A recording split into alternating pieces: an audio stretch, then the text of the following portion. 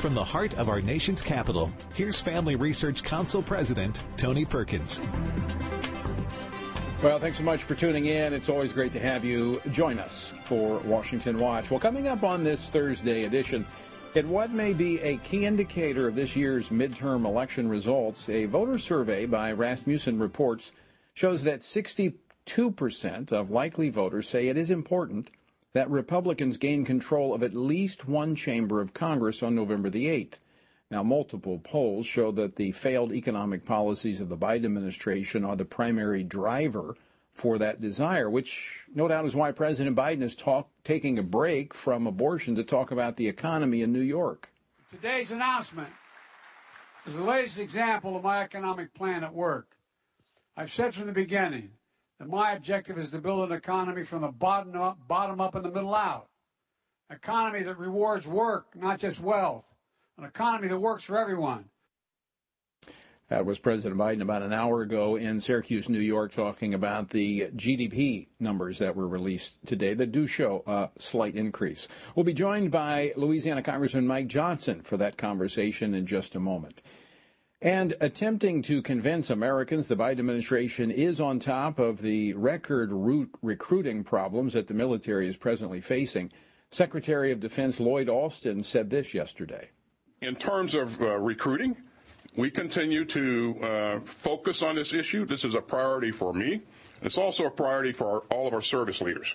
And so we continue to invest in those things that will allow us to recruit the best talent that's out there to man this incredible force.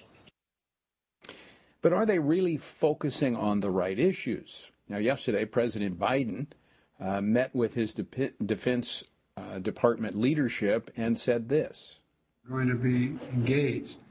We have both addressed the growing competition between major powers while simultaneously taking on the shared challenges that impact the lives of billions of people around the world, like tackling climate change and strengthening health security. I'm not sure that is at the core of the military mission, but we're going to talk about that as well.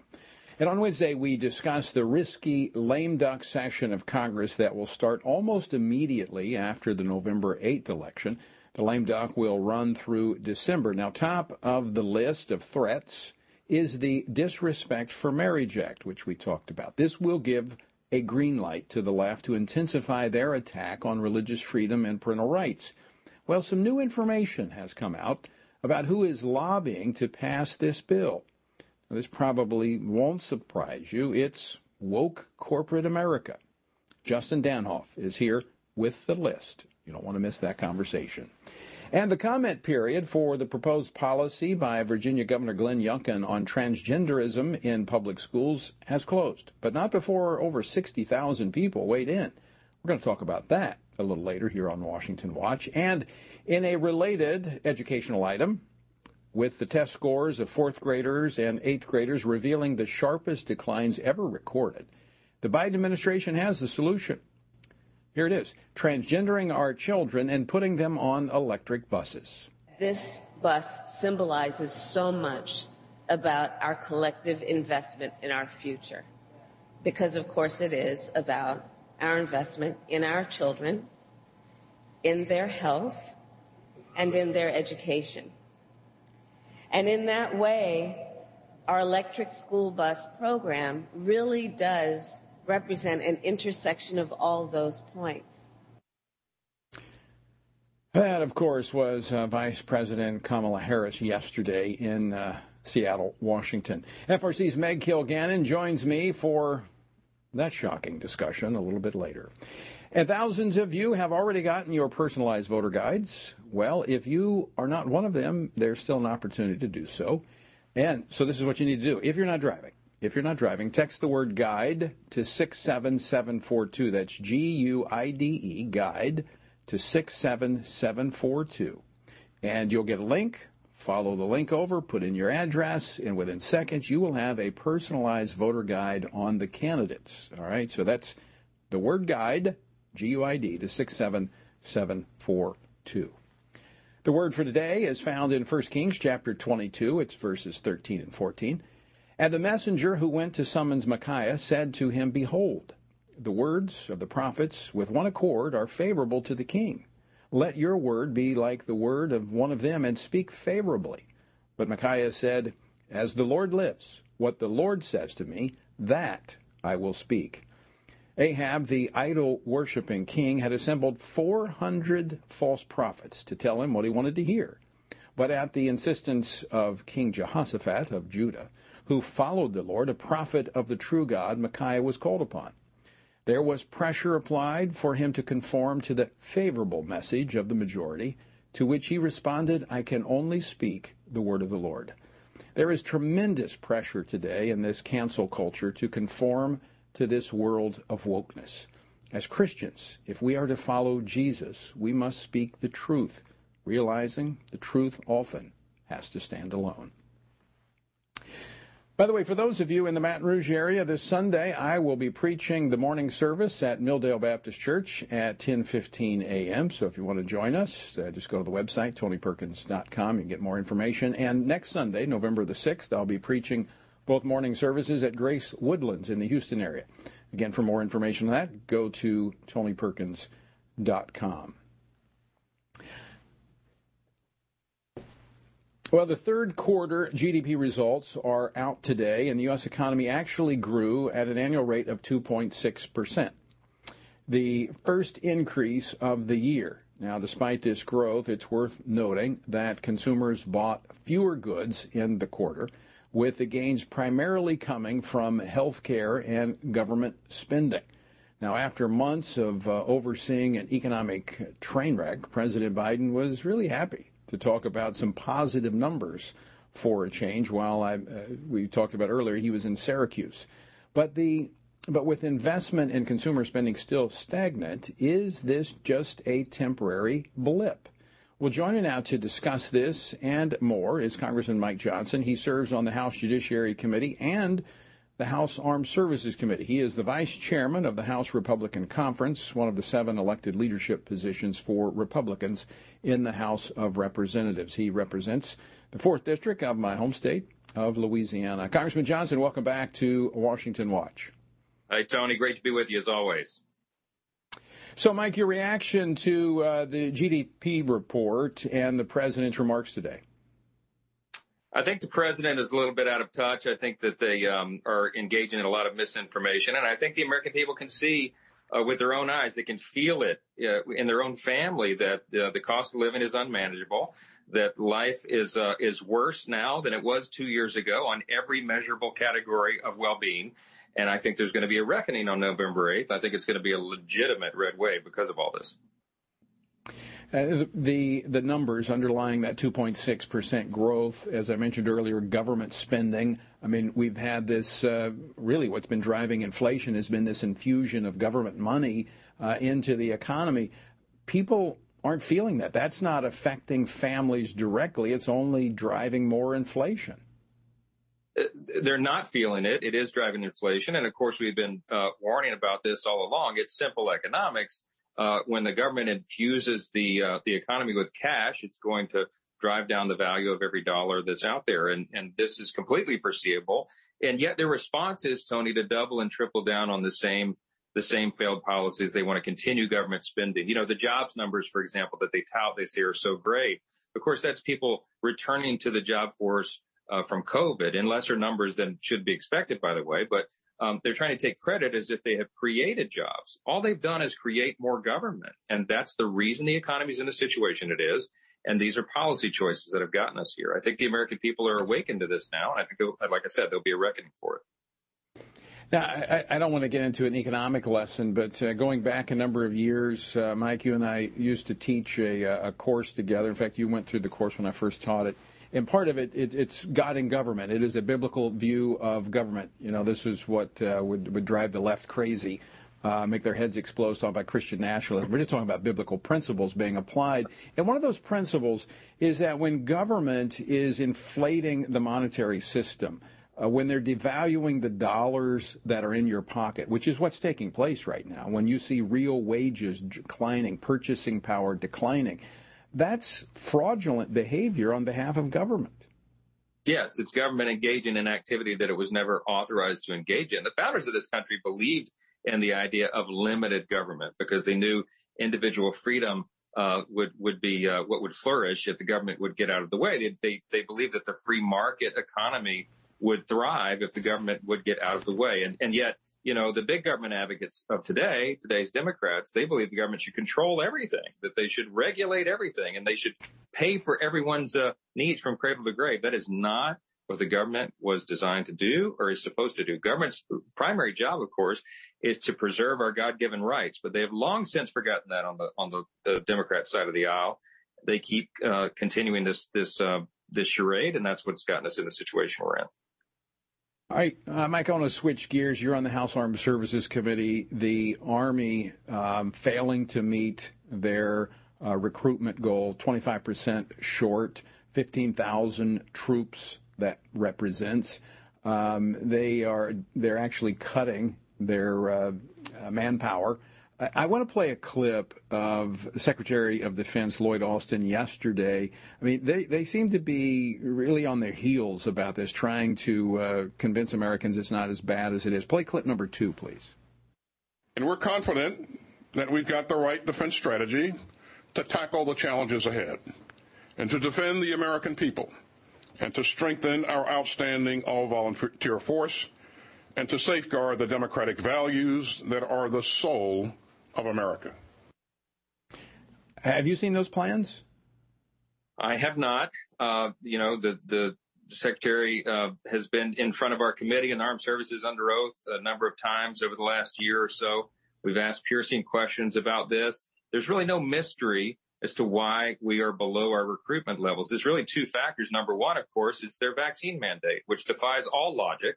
They have effectively eliminated almost 1/2 of the recruitment pool for all of our branches of the military. You're not eligible to enlist if you're an 18 to 24-year-old male, for example, who has not gotten the COVID vaccine. Well, guess what? About 40% of that demographic has not. And so they're out of the recruitment pool automatically off the top. It's insane to continue that policy, but this secretary will not retreat from it, in spite of our pleas. The other thing is, Tony, of course, that they've brought in this woke curriculum into the military academies. They're engaging in social policy experiments in the military. And, a lot of the young people look at that. They don't want any part of it. And so if they could reverse, again, their bad policy choices, we could fix this, I think, almost overnight. But they refuse to look at the objective facts. And so we continue to be in this crisis, by the way, at the worst possible time. Our adversaries, China and Russia and Iran and North Korea, are showing big signs of aggression for the obvious reasons, because we are projecting weakness on the world stage. You're absolutely right. Weakness will attract a challenge. And by the way, just this recruiting deficit is the worst ever since the U.S. military became an all-volunteer force nearly 50 years ago. So this is quite significant. And you're absolutely right. It's a matter of connecting the dots, which they refuse to do. All right, Congressman Johnson, we're up against a break. I think you're going to stick with us. We're going to come back, continue this conversation, also talk about the election coming up and the lame duck following that. Congressman Mike Johnson, my guest, a member of the House Armed Services Committee, as well as a member of the Republican leadership in the House of Representatives. He's going to stick around till the next segment, and I hope you will as well. So don't go away. We're coming back with more Washington Watch right after this.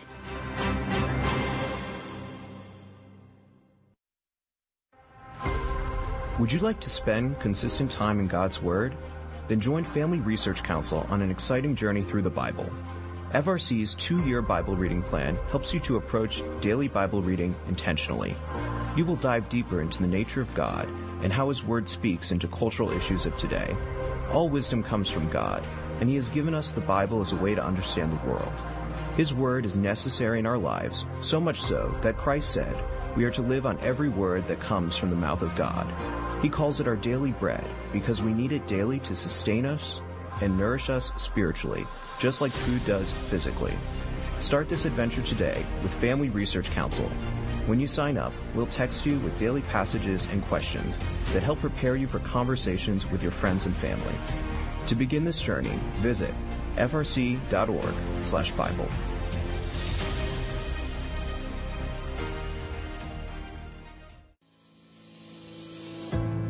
1 Peter 3:15 instructs us to always be prepared to give an answer to everyone who asks for a reason for the hope that we have.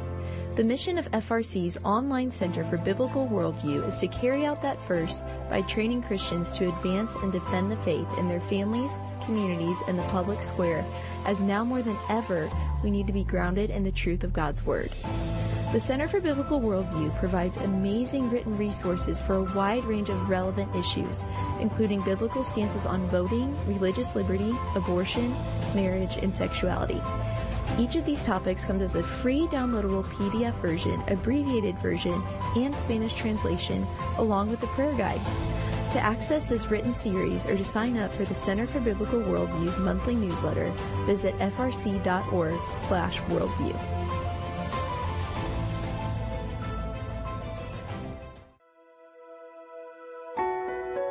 Did you know that from as early as 12 weeks, and certainly by 20 weeks, an unborn child can feel pain? Did you know the issue of pornography is growing among women? Did you know that pornography, sex trafficking, and abortion are all linked and on the rise across the globe? Issues such as pornography, human trafficking, drug legalization, and abortion are all violations of human dignity and have resulted in the devaluation of human life in our culture. Family Research Council stands firm on the principle that every life has value, ought to be respected, and has been designed for a unique purpose. Educate yourself on the harms of pornography, human trafficking, and abortion so that you can offer hope and help. Learn more at frc.org/life.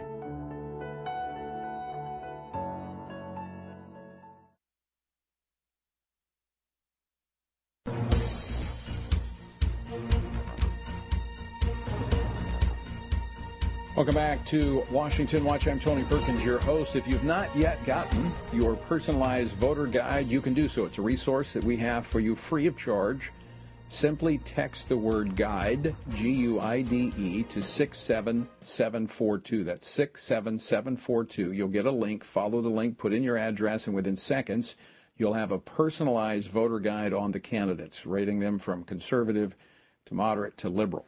And that's all based upon faith, family, and freedom issues. Again, that's the word GUIDE to 67742. And do make sure you're going to vote. Your vote counts. It matters. It's very important that we all vote and, frankly, take someone else with you. Encourage others to vote as well. All right, my guest, Congressman Mike Johnson of Louisiana's 4th Congressional District. He's one of the leaders in the Republican Conference, also a member of the House Armed Services Committee. Mike, thanks so much for sticking through the break. I want to go back just for a moment to the military issue, because the Secretary of the Army, she's been making a big deal about the recruiting shortfall. But I think they're missing some of the issues. Now, she blames it in part because the military had been in a 20-year war, therefore declining interest. I didn't see that, during the midst of that war, even all the way to the end. In fact, none of the branches really had any trouble meeting their recruitment goals at that time. She says there's declining interest to serve, inability to meet the physical fitness, that I get, academic standards of service, a growing economy. There are other options out there. But then she also said there's a declining trust in government institutions. But they're dancing around what you mentioned just a moment ago. When you have individuals that are disproportionately conservative, that are willing to serve their country, and quite frankly, a lot of them have a faith foundation. And when you look at what this military is force-feeding, an all-volunteer force, they're saying, why would I want to do that? That's exactly right. And I've heard this from people who are in that recruitment pool who say exactly that, Tony. It's not rocket science, and you don't need a study to determine what the causes are of the recruitment crisis that we're facing. Just a few hours ago, I was on Barksdale Air Force Base, which is home of 2/3 of our nuclear triad. It happens to be in my district here in Louisiana. The Secretary of the Air Force was there. I met with our young airmen and those who are on the flight line. I mean, they're very enthusiastic about serving, but they will tell you privately that they're concerned about the direction, of where the military is headed, because they're using it for this sort of, experimentation, I think, for trying to change and advance these really partisan political policies. And no one wants any part of that. And again, the vaccine mandate is just very simply, I just think it is a ridiculous policy to pursue. By the way, the 18 to 24-year-olds who are in this recruitment pool, who are excluded because they didn't get the vaccine, have been shown now by the studies to be the ones that would least benefit from it, as if the vaccine had any benefit at all. It just makes no sense, but they refuse to acknowledge the obvious facts. And so we're all going to pay a price for that. Now, there is some word, reports coming out that the military is considering dropping the mandate. What have you heard on that?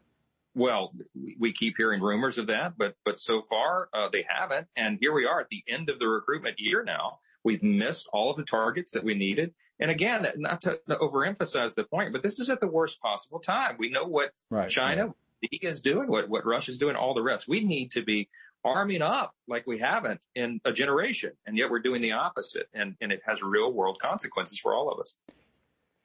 Will the outcome of this election change that? If there is a change in the majority in the Congress, can that have influence on the military policy since that comes under the executive branch?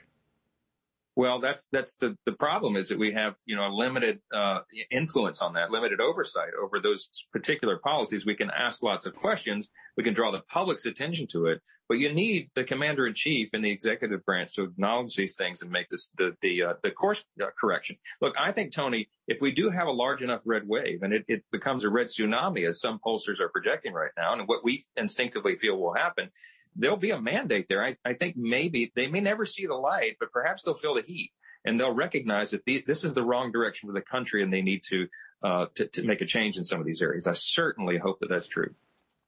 Well, I've been around long enough that I remember when Bill Clinton was president, and in the red wave that came in 94, he became a lot more conservative. Now, he was more conservative to begin with than we have in Joe Biden, but I think Biden may be forced to do some course corrections based upon the outcome of the November election.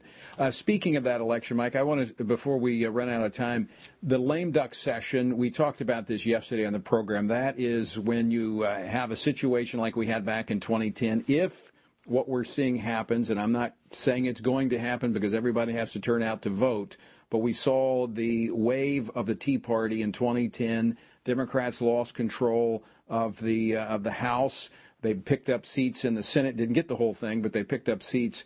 But in that lame duck, there was some bad stuff that made its way through, and that happens in these lame ducks because you have members that will never stand for accountability before voters again.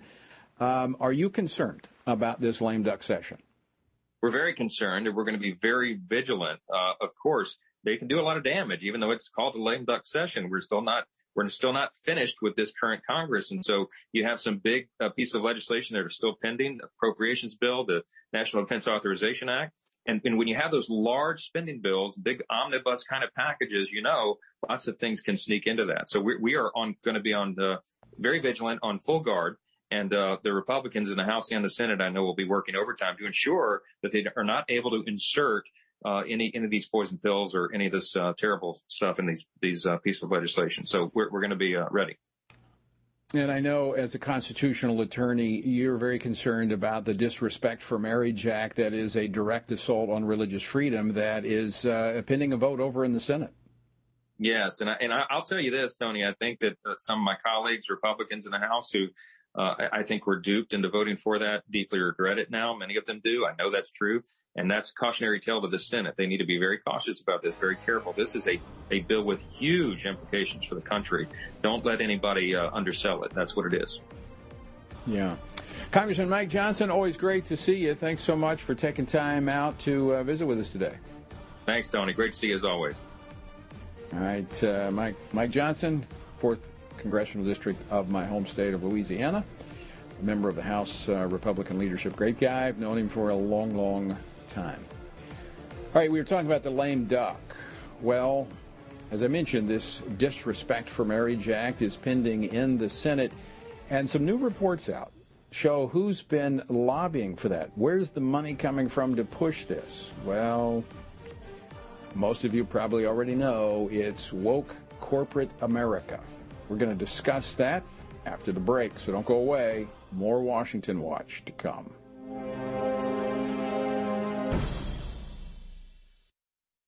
Are you a university student? Do you know a university student, specifically one who wants to grow as a Christian leader to positively influence public policy and the culture? Look no further. Family Research Council has a life-changing 12 to 15-week internship program that has prepared and equipped students to take the next step in their professional journey. With a speaker series focusing on careers and callings, lectures from prominent conservative leaders, and weekly biblical worldview training, students will grow in personal and professional development. Interns have the opportunity to work in policy, communications, event planning, and more. They will gain real-world experience working directly with our experts who will guide them in pursuing careers of influence so that they can make a difference wherever God calls. This paid internship offers fully funded housing in the heart of downtown D.C., giving you the chance to experience our nation's capital. Visit frc.org/internships to apply. What is biblical masculinity? In our culture of gender confusion, there aren't many examples of godly manhood. Men, husbands, and fathers need to find a model of godly manhood, leadership, and strength. But where can they find it in our culture? Stand Courageous Men's Ministry was created to help men find this model of godly manhood and to develop a strong biblical character, cultivate positive habits, build and rebuild relationships, and make commitments that will move men closer to God's good purpose and design. Men who will stand courageous. Join us at a Stand Courageous Men's Conference to discuss critical aspects of masculinity. These conferences are led by men who understand the issues men face. They unpack our role as a defender, provider, instructor, and battle buddy so that we can make an influence as a chaplain inside and outside the home. Learn more and find a Stand Courageous event near you at standcourageous.com.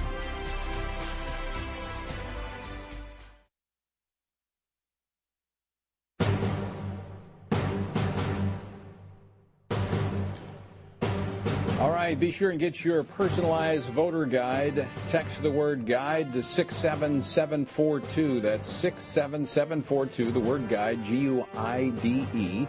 And you'll get a link. Follow the link, put in your address, and you will have a personalized voter guide within seconds that will give you information on the candidates. All right, so post-election, there'll be a lame duck session of Congress. Now, this will run through December. Now, there are about a dozen corporations that have used this occasion to directly lobby Congress for the first time, and they're doing it in support of what I call the Disrespect for Marriage Act. It's the bill to codify the Supreme Court's redefinition of marriage into federal law.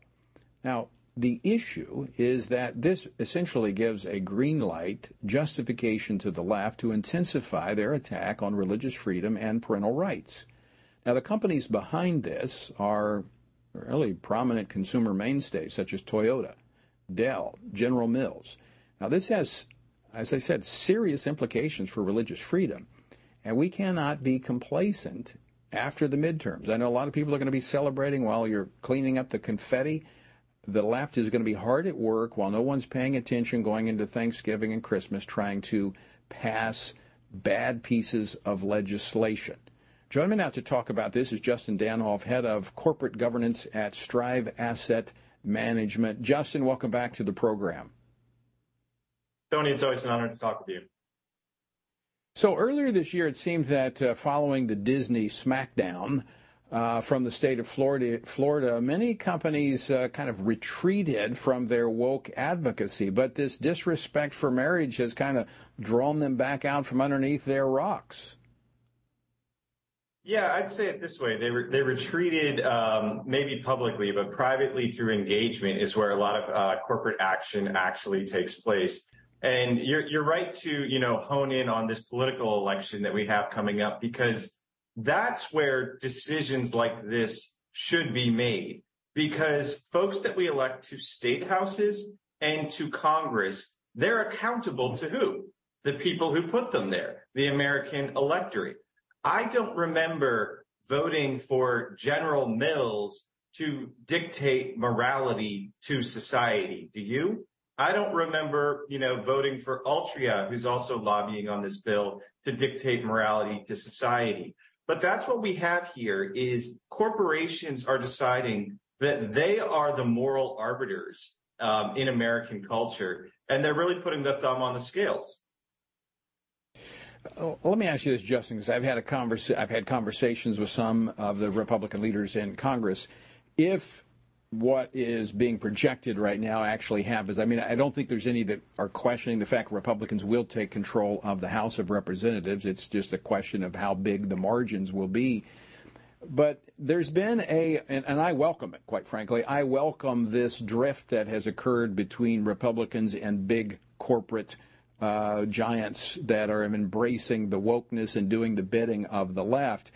I mean, could this be a little dangerous for corporate America to weigh in a lame duck when in just weeks the Republicans will have control in the House for oversight and possibly begin teeing up regulation for 2024 that could affect business? Yeah, it's an interesting question. And, you know, it's an interesting proposition that businesses really ought to think about. Do they want to be in a position where they are getting so heavily involved in politicized cultural issues that every 2 to 4 years they're dealing after, you know, political elections, they're whipsawing back and forth because the leadership of the political class changes?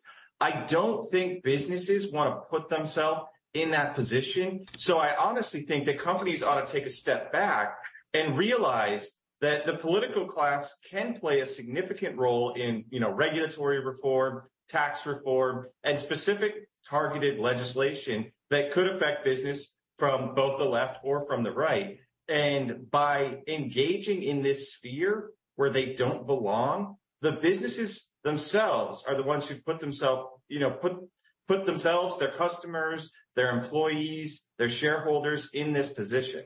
And so I would say that the businesses really need to take a look in the mirror and decide if that's a future that they want. Because look, for American capitalism to succeed, that we can't have that. We can't have a change every 2 to 4 years of, you know, action from the left or action from the right dictating, you know, corporate behaviors. It's not going to be a great functioning society that way.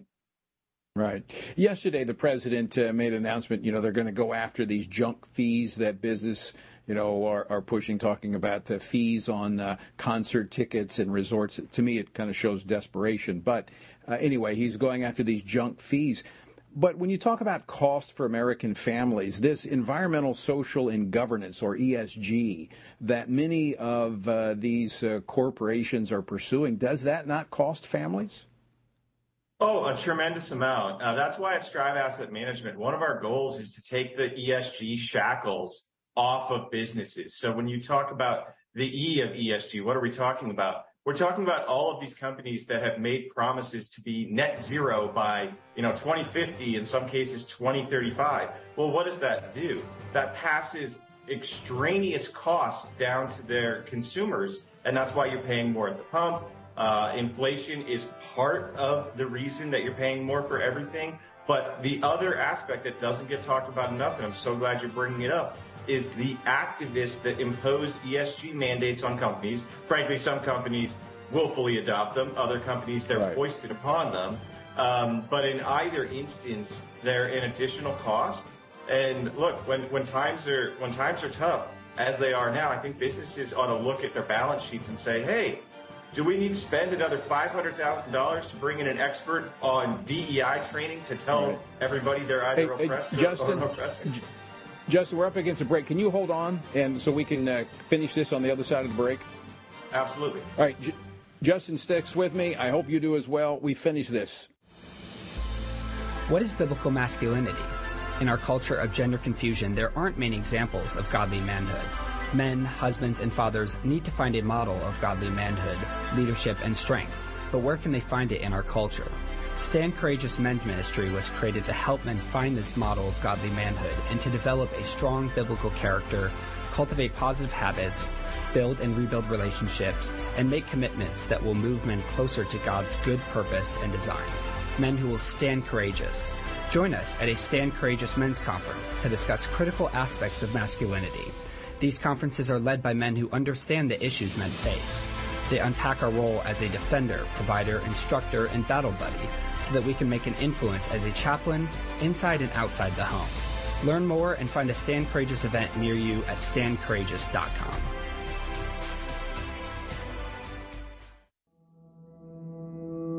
With the increase in tech censorship of conservatives and Christians, Family Research Council created a tech subscription platform to be sure we don't go completely dark due to censorship. It is important to us that we stay connected with you and that you stay informed. So if we get canceled, you can still access updates on faith, family, and freedom. How? Just text STAND to 67742 to sign up for our text alerts, and you will get FRC's content straight to your phone. Again, just text STAND to 67742 and you will get alerts on the biggest stories of the day. With just a simple text, always have access to our content and stay informed and connected with like-minded community.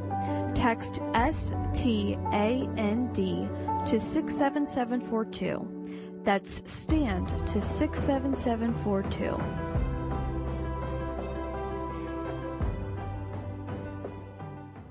Are you a university student? Do you know a university student, specifically one who wants to grow as a Christian leader to positively influence public policy and the culture? Look no further. Family Research Council has a life-changing 12 to 15-week internship program that has prepared and equipped students to take the next step in their professional journey. With a speaker series focusing on careers and callings, lectures from prominent conservative leaders, and weekly biblical worldview training, students will grow in personal and professional development. Interns have the opportunity to work in policy, communications, event planning, and more. They will gain real-world experience working directly with our experts who will guide them in pursuing careers of influence so that they can make a difference wherever God calls.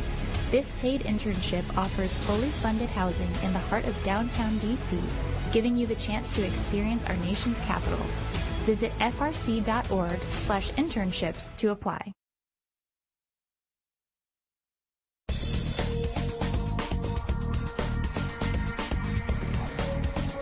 Welcome back to Washington Watch. I'm Tony Perkins, your host. Good to have you with us. Again, let me encourage you, download your personalized voter guide. You can find it by simply texting the word guide to 67742. That's 67742. All right, Justin Danhoff, head of corporate governance at Strive Asset Management, has stuck around with us. Justin, thank you so much for sticking around. I do want to finish that conversation about the ESG because this is not just something that affects Congress. We've got these elections going on all across the country at multiple levels where you have individuals who will determine the investments of local and state money, whether or not they'll be with firms that are pursuing these ESG policies. Yeah, that's right. So when you see corporate action that you disagree with, you open up a headline and see that a conservative organization has been debanked or deplatformed, there's a visceral reaction to go after that, bank or that platform. And I understand that. But what you really need to think about is where are those assets of those pensions or what have you being allocated? And then who is dictating that corporate action? So asset managers, large ones such as BlackRock, State Street, and Vanguard, they collectively control somewhere around $20 trillion in assets under management.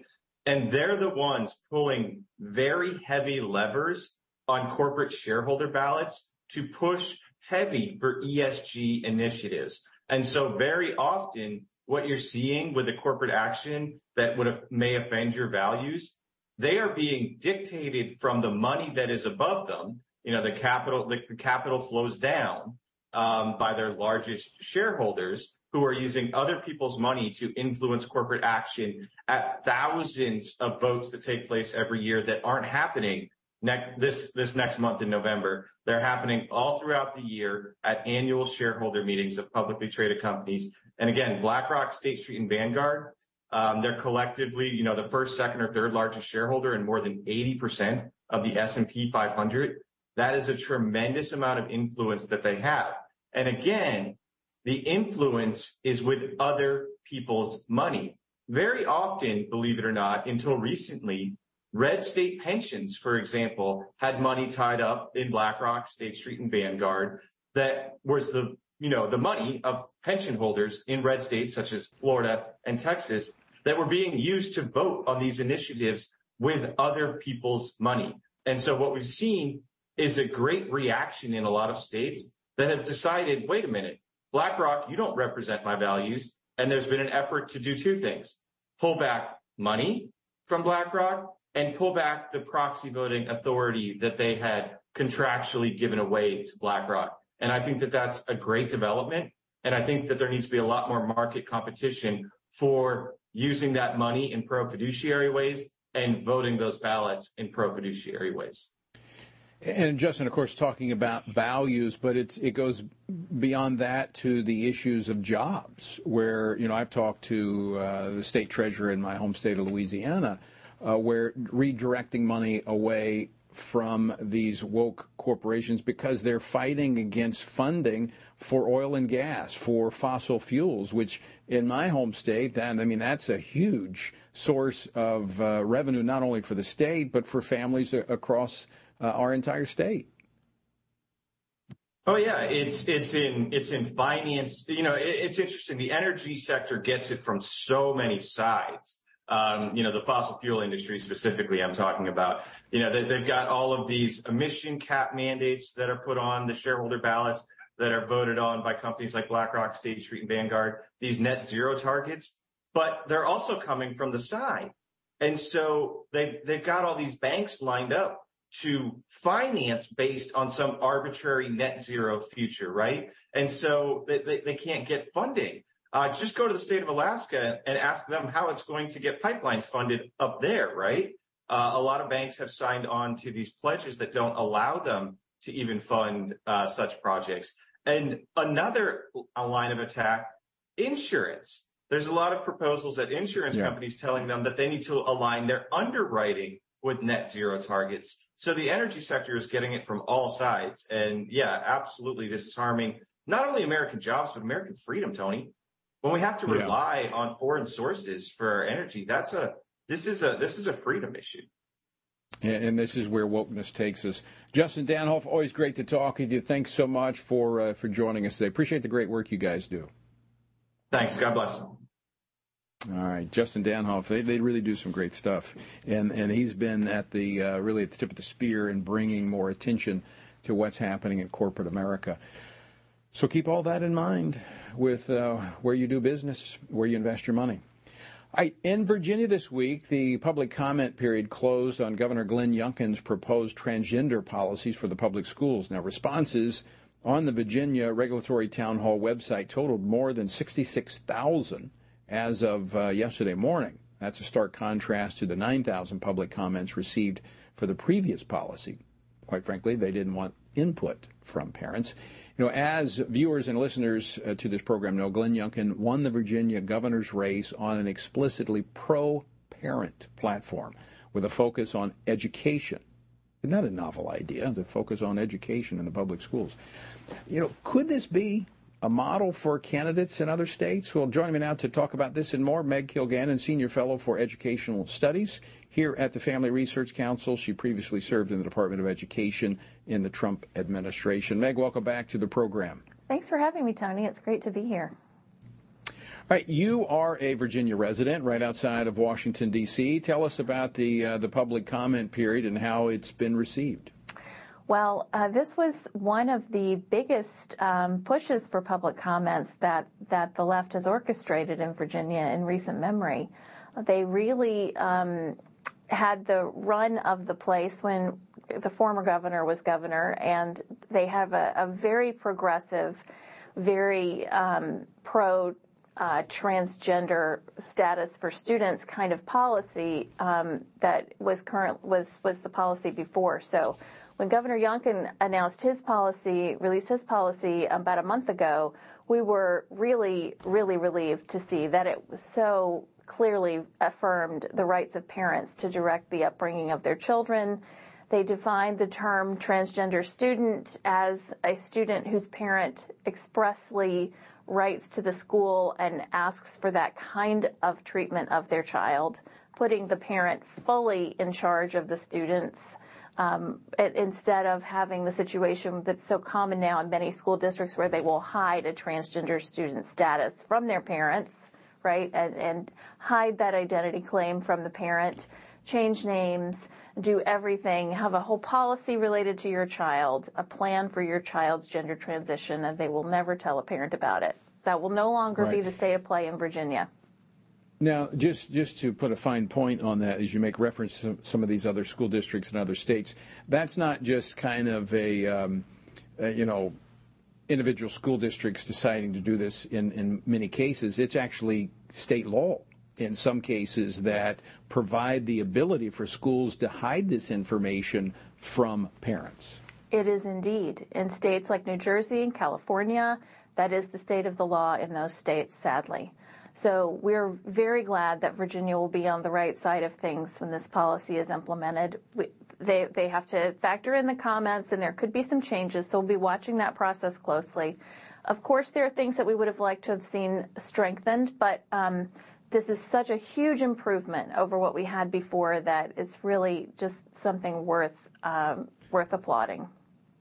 Well, speaking of things that they have to factor in, they're going to have to factor in your comments. You had a contribution to this. What did you have to say? We did. We commented specifically on our appreciation for the central role of parents. We reviewed a lot of the case law about parental rights in Virginia, and we included for their use and edification a long appendix of research that Family Research Council has produced, affirming the true identity of children as being that they are created in the image and likeness of God and created male and female, which is also a scientific fact. So we always appreciate the opportunity to weigh in situations like that. I've commented as a citizen on things before, just typing in my comments myself. So this was the first time that I was able to offer a more formal comment on behalf of an organization, and it was great to be able to work with the team here to get that done. So, Meg, we watched this. We were kind of the action arm of FRC was involved. We saw Governor Glenn Youngkin at the time, prior to being governor, lean into this issue, not run from the issue. In fact, our Pray Vote Stand event was really at the epicenter, at the zenith of this event in Leesburg, Virginia, right before the election. Is this a model for other candidates, in particularly in purple states, to embrace parental rights in education? I think that's happening more and more often, and we're very grateful to see it. The Senate candidate Blake Masters today sent out a message on Twitter saying that he opposes child sex reassignment surgery, but Senator Kelly supports it, and the choice is Arizona's. And so to have this kind of issue that we care so deeply about, that we've been working on for years, that people were afraid to embrace, to see such a clear embrace of a great protective position for children in a political process like that is really remarkable. We are seeing it more and more, and it's just a welcome development. Continuing on the education front, earlier this week I spoke with Congresswoman Mary Miller about the nation's report card and the abysmal scores that were clearly influenced by the pandemic and the school closures. And so I get that. I don't question the fact that, you have kids not in school for a year. It's going to have an effect. But I would think post-closure that to make up ground, we would be focused on intensifying our efforts on reading, on mathematics, where the scores were so low. But instead, we see an administration that is pushing this whole transgender agenda. I mean, that's all we're hearing out of public education these days. Right. It is definitely a top-down problem. We have a current administration in Washington that's setting this as a priority, and it is at the expense of basic skills, and we saw that played out with the NAEP scores. And they were especially bad because of the pandemic, but they had been on a downward trajectory for a long time, and we all know that. So to have all of this, the CARES money, the COVID relief money that is still in many states largely unspent, see that being used for social emotional learning programs, which basically feed right back into the conversation you had with the previous guests on ESG. They don't have to impose a social credit system on the next generation if the next generation is involved in a social credit system that is perpetrated with surveys and questionnaires that are all done under the guise of social and emotional learning. And that is what's happening right now. So there are many problems facing the schools, and that's why Christians really need to get involved in the process and bring some common sense to this problem. Before I leave the closure issue, I wanted to pay closer attention to it because Secretary of Education Miguel Cardona just wanted to be dismissive of that, saying we can't draw too much from this. Is there a story in terms of schools or states that were more open to getting children back in and less draconian in their closure policies? Did the test scores show us anything there? They absolutely do. Schools that reopened quickly did better on the tests than school systems that stayed closed. My state of Virginia, while we're happy about the gender policy, we scored the worst ever that we've ever scored in the history of our state. And you'll recall that whole election turned on the fact that they were so slow to reopen schools in Northern Virginia. And now you see that impacting these scores. I mean, this could be told in many other states. States that did not reopen schools or who tried to use online learning as opposed to in-person instruction fared very poorly. And it's the children who pay the price for the political decisions that adults make on their behalf. And that's why we need good people involved in that decision-making process. Will there be any introspection on the decisions that were made in COVID and this preoccupation with gender and transgenderism in looking at these scorecards, or will it take the voters basically cleaning house? Well, if we continue under this paradigm that we have now, which is sort of one-party rule over education, and that we know which party that is, then no, I bet there will not be much introspection, right? That's why you see parents engaging at the local level and these races becoming more competitive. More people are interested in running for local office because they see how important it is and how directly those offices affect your daily life. And so I think we are going to see some very interesting results on election night in some of these local races. Yeah, I think you're absolutely right. Meg Kilgannon, always great to have you on the program. Thanks so much for joining us today. Thanks for having me, Tony. And speaking of election, folks, we're going to have an election night coverage. We'll be looking at races across the country, not only the federal races. We're looking at some of the ballot issues and some of those school board races. We've trained about 1,500 individuals in our school board boot camp training, which Meg was a part of. So we're going to be here on election night. So make plans to join us.